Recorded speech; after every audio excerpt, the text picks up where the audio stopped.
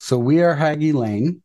I am Drakka, and the podcast is brutally delicious. One, two, three, four. The Brutally Delicious Podcast. The Brutally Delicious Podcast. The Brutally Delicious Podcast. The Brutally Delicious Podcast. Where are you guys located? We're in London, Ontario, Canada. Oh, okay. My partner's up in from Toronto as well. He could make it this morning, or he might get in later. I'm not sure, but he's up in Toronto as well. Ah, nice. Yeah, they're about, I want to say about an hour, 45 minutes from us. Oh, okay. A little bit east. So, Gotcha. So we can jump right in and talk about, and so I'm going to say Hagy Lane. Is that right? Hagy Lane. Hagy Yes. Lane. Okay, perfect. I just want to make sure I got the pronunciation right. For those not familiar with Hagy Lane, can you give us the 2-sentence elevator pitch? Sure. We're industrial new metal, gothic, paranormal. We like dark, mysterious material, and we try to write that way. But we also have lots of influences, classic rock type influences too, as well, and classic metal too, as well. So, yeah, that's more or less it. Okay, so I've been when I was doing my research for the interview here. You guys have been around since '97. Is that correct? Well, I have been working solo since '97. We launched in about 2006, and I had band members with me there. We were starting to play out live, but then I'd already had a daughter, and then another one came along, and it just completely railroaded me. I still was working, obviously, Right. because of paying the bills and whatnot, and having a family was kind of more or less that was my focus at that Sure, time. priority, So right? I kind of put it on hold for a little bit and waited till my girls got older, and now they're 18, 16, self-sufficient, got boyfriends, part-time jobs, and I don't get to they live with their mom and come to our house on the weekends.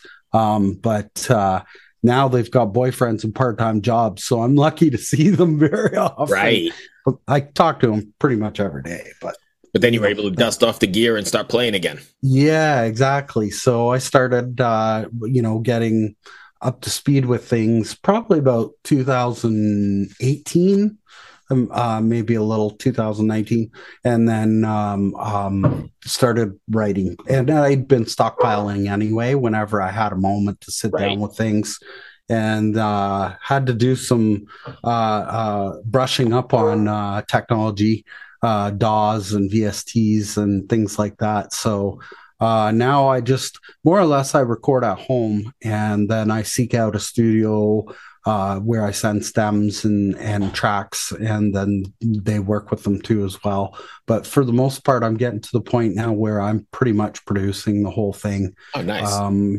mixing and mastering too as well. So Doing the whole thing. the whole thing, yeah, and it's cost effective. Oh, yeah. So paying a studio to do stuff, you're cutting into all your personal money. So I just decided that I needed to scale back on that stuff. And now that I've got the equipment and the knowledge base, I'm going at it. Nice. So Amber Red Mother Earth came out, about a month ago now, I guess we're looking at? About a month, yeah. What has been the response to it so far? Pretty good. Lots of stuff on YouTube.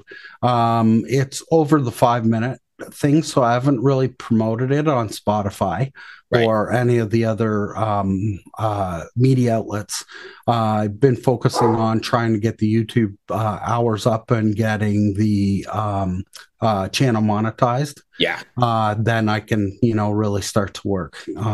Right now, as it stands, we're not far off for monetization. So hopefully over the next little while, we'll get our followers up too as well, and really start hacking away at things. So if you're watching or listening to this, go head over to Hagy Lane and smash the subscribe button. like and share, please. That's the name of the game now. It's a lot different than when you first started, right? It's all this other Exactly. nonsense now. Instead of you have to wear so many hats. Yeah, 100%. And it's time consuming. I have my sister join in with the project too as well. And she goes by Crone. And so she's doing some vocals and keyboards too as well. Really good lyrical writer, unbelievable. And then I help her, of course, with some of the melodies and Right. choruses and stuff. But the one song we are working on a new one, and I'm hoping it's out next month, maybe May. And it's her singing it, and it's something that she wrote all by herself, vocally and lyrically, and I just put the music to it, and then wrote backing vocals to it too as well. And I'm very excited about the song. It's going to be a good song, but takes time. So are you guys both paranormal? I don't know. Oh yes, freaks. yes, You're not we freaks, love but it. you know what I mean. Yeah, 100%. It's ironic because my sister lives right beside a graveyard. Oh, nice. So she draws her inspiration right next door. Right. So I'm a YouTube fanatic, period. So I love watching just YouTube, and I love paranormal. I gravitate and watch some of the paranormal shows out there, and I like, as long as they're authentic. That's what really gets me interested in it. Right. Travel Channel has, a bunch of paranormal shows on, and some of them are kind of corny, cheesy, and you can kind of tell that they're fudging things a bit. But Right.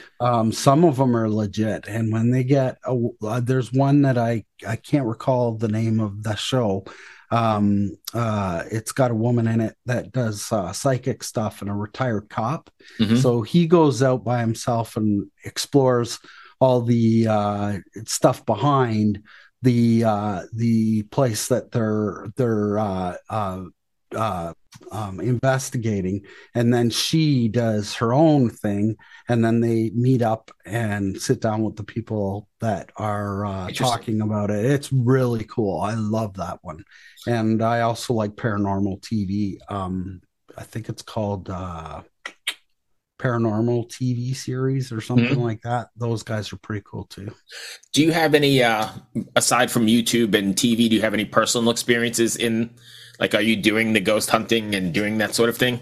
Well, I've always been interested in it. I believe that people that write and play music have the ability to challenge, whether they want to channel, I should say, have the ability to channel, and if they want to brush up on, excuse me, those kinds of things, then they can, experience some of those things. Right. So I learned a whole bunch of things back in, like, I want to say like early 90s, 95, somewhere around there, on spirituality and learning to listen and be in tune with the spirit world. And it helps with my writing too, as well, in the music field too, as well. So you come across some pretty interesting souls, and just you learn how to recognize the signs that there's a spirit around you. Mhm. And once you understand the principles and that stuff, it's pretty friggin' interesting. So, like, I do 100% believe that they're always around you. Right. So I'll be honest, I don't have a thought on it either way. I don't know enough about Right. it, but I used to work a job not far from here, and I worked like evening shift, so we'd get out around midnight or so. Yes. And I live in Richmond, Virginia, which is very historical for, Confederate stuff, and everybody says that stuff is around. And for a couple weeks straight, ghost hunters was out there. Like, I'd leave work and they'd be out there with all their stuff and and a couple times I got out and kind of was just hanging around, and I didn't see anything, but I could see where the attraction would be for sure. Yeah. I used to live in Harrisburg, Pennsylvania. Okay, so that's right almost the same right thing, around right? that area. Yeah. That's near Gettysburg, And right? right, exactly. I've been to Gettysburg, I think, 3 times. And the most interesting thing that I thought about it was if you go on a ghost tour with them, it's so cool. And they'll tell you, take a snapshot, like a camera shot of this place, and you will see stuff. So it was one place that with the naked eye, you could see that it was totally developed. It was like a two-story building. And then there was an addition at some point put onto the building. Well, if and I had like one of those, Kmart type cameras that Mhm. are, disposable at that time. That was like 20 years ago when I lived Right. down there. So anyway, I took a shot of this building, and when I had them developed, everything developed but the addition. It Really? was so weird. And there was just different things. And we walked over these sewers and you could hear like moaning going Really? on. It wasn't like super loud or anything. You Right. had to really be quiet and listen, but it was there. So there's definitely ghosts out in Gettysburg. That's great. I mean, I've heard that, and like I said, I don't have an opinion either way because I've Right. never experienced anything. I've done some ghost walks in, Savannah, Georgia, wherever, but I've never experienced anything. But I don't rule it out. I don't have any Right. idea. Yeah, you have to be kind of taught what to look for too, Right. and what to listen for. And then when you get into the understanding that part of things, then you will definitely have experiences. All right. So one more on this, and we'll get back to Hagy Lane. But Sure. are you the guy with the meters? We don't do any of that stuff. No, no equipment or anything, but you can hear it. I don't Yeah. need technology. I can hear it full blown. I wonder if there's a certain people are predisposed to that. It's probable. I've always been a little weird when it came to that stuff. I wasn't that wasn't my point here. I wasn't calling No, it's all good. abnormal. Like, no, I'm like, no, I didn't. And it's all good. Like I say, I've had sensitivities since I was pretty much really little, Mhm. and just felt comfortable with talking with ghosts. But even since I was like 3, 4 years old, it was really Wow. strange. But so as you get older, then you learn more and more about the stuff. And Right. if You you're can sort of interested, refine it. Right. No, that right. makes sense. So, But are anyway, you planning on taking Hagy Lane out on the road at all, or is it too early to tell? we are for sure. It's a matter of time. Right now with the logistics of everything, like we were actually invited to a tour this summer, and we backed out of it. And the reason why was because it's not that this is no pity party or any of that monkey business, but my wife was in remission from Hodgkin's. Oh, wow. And so anyways, we got some kind of negative lab results back last week. So Right. we're hoping that it's not what we think, but we don't know. So I do Right. not want to commit. Thank you. We don't want to commit to, I don't want to commit to being out on the road until we Yeah. have a better idea. Life first, for sure. Right. And then we got the politics, of course, pandemic and COVID. So if we're going to play, we're going to do some stuff locally. Like my city's about 500,000. Right. So And a good music scene. right. London, Ontario's got a great scene. We got Toronto, we got Montreal, we got Hamilton. We'll Right. work our channels up here. But I prefer to gravitate towards the American audience. Mhm. We're already received really well down south, especially on the West Coast. And I network with a band called Stitched Up Heart. Definitely heard the name. Yeah, they're pretty well known, and they have lots of people that they network with, and it's just paths crossing. Butcher Right. Babies, Yeah. they've done stuff with, and different bands like that. So like we're all kind of bouncing off each other. Have another track that's going to come out probably, I'd say, the fall that I'm working on, and Stitched Up Heart's guitarist is tracking on it. Oh, nice. So I'm working with some well knowns, and with Richard and Annabelle. being ex-members of Cradle of Filth. Yeah, I've had Annabelle on the show a bunch of times in different She is variations of so things. She's cool. great. Yes. Ironically, she teaches my daughters She was vocal in lessons. Devilement, right? Yes, she's in Yeah. Vale now. Right. Um, Yeah, we've had her on and with both projects, right? yes. So anyway, she's teaching my sister vocal lessons and my two daughters. Oh, nice. So it was kind of cool. And then we were able to get Rich in on a guest appearance for a session Right. and to do the guitar for Amber Red. And ironically, Amber Red was wrote back in like 2002. And I kept it on ice because it just every time I went to progress it, I progress it track wise, but then it would just something would happen, fall apart, and leave it, and I had to shelf it for a bit and then Right. come back to it, and it kept happening. But finally, this time we were able to push it through. And I love the track. It's got more of a alternative metal, classic rock maybe feel, Mhm. but compared to some of my other stuff, which is more industrial and keyboard oriented. But Right. I wanted to get it out. It's a very close to home, heartfelt song. Gotcha. And so we chose to release that one.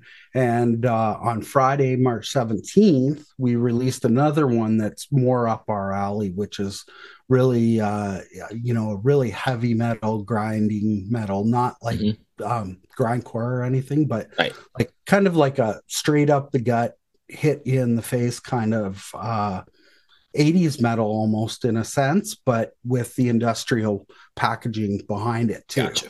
And so it's and that one was wrote way back too, back in like 2005, and I let that sit for a while and nurture and kind of like aging cheese. Right. So but the one that we're hoping to get out with in the next couple months is was just wrote, so it's pretty fresh song. Nice. So in a perfect world, I could see this being super thematic on stage, right? I mean, imagine if the funds were there. Are you thinking that eventually? Is that like the goal to make this a multimedia sort of experience? Yes, 100%. We don't want to I mean, the whole point of it. I'm not a fantastic guitarist or any of that monkey business. Like, I play multiple instruments, and I've never been really good at playing one specific instrument. Mhm. Strength wise, I would say vocally is probably my strongest suit, but I can play drums, guitar, pretty much anything I get my hands on. But with a simplicity, and I don't believe in writing complex because I think you lose people when that happens. Yes. I That's just my personal feeling. I mean, you've got your diehard guitar shredders out there that just gravitate towards really cool bands like Yeah. Lorna Shore, or a little less, maybe a Slipknot or Lamb of God. But that's never really been my focus. Now, back in the early late 90s, I played in a couple very heavy hardcore bands Mhm. that were grindcore. But when I went by myself and started to do my own thing, then that's when everything kind of took a different shift. And Right. I was like focused on writing simple, being simple, but making the music count and hit in a artistic way. But yes, 100% theatrical. Want to make it work on all levels. Also, on those same levels, I don't know if you've thought of it, or if you haven't, then I get a percentage of whatever you end up selling. But I could I could see this being soundtrack kind of stuff for movies or Yes. games or something, maybe even games. Yes, we've reached out to a couple licensing companies Oh, so my already. percentage is out then. You already came up with that. Yeah, we'll have to contract that into the thing. But yeah, we've started that process too, as well as start getting it on TV and movie stuff. Yeah, because when I was listening to it, that was like, it's got that sort of element to it that I could see it being in Yeah. those sort of genres or in those sort of mediums, not genres, but There's a song especially that I feel very sensitive about that would work so well with, say, a horror paranormal type audience. right. That's what I was thinking for sure. And the song is called Alia. And they, unfortunately, because of its graphic content in the video section of YouTube, you can watch it, but you have to understand that it's got themes of, I'm not going to say the word harm, and we'll just leave it there. Mhm. But because of that, if you are, if you've got an account and you're of age, you can watch the video, and it doesn't get me anywhere or do anything for me, but like it's such a good video, I don't want to take it down. And it is fantastic. The lady that did it for us just blew it out of the water. The song is good. It talks about harm, at which, I mean, obviously I'm like absolutely like, oh man, we got to help people. Mental health is really becoming Yes, we talk such about a that a lot on the show. I agree. Yes. And so, like, I even attached at the very end of the video all the hotlines that pertain to that Right. stuff. And because I'm concerned and I'm worried about people, like, I just, Especially in the last few years. oh, yeah, the pandemic really popped that one up. And it's so sad because, like our world has just turned into such a confusing place to live anymore. Mhm. And, like we got to do more to help and nurture people. But it seems to me, and I don't want to get political or anything else, but it seems to me everybody is more self-centered and worried about themselves than ever. 100%. It's like almost like you got to wonder, what are the programs on TV? Is that affecting people in that psychological framework? Like I think the whole cell phone and being able to watch media. I think your social media bedroom. has a ton to do with it, right? It's all these look at me TikToks or whatever. Yeah, yeah. I can't think of what the other one's called, Snapchat or all that other Yes. BS. Yeah, I know. And, my daughters, they've struggled with their own vices as well, especially with those social media accounts and how destructive they can be. And, when they were younger, I would try to limit them as much as I could, but Right. it's so hard to track them anymore, too. And so, anyway, that's just That's that. tough So we're running business. up against time, but if fans want to find Hagy Lane, how do they get in contact with you or find you online? Or The best way right now, we've got a website up, hagylane.com. Go there. All our links, all our social media, all our music media, everything is there. You can Google us and you will see all of the links come up there too as well. And a little bit of descriptive stuff as well. nice.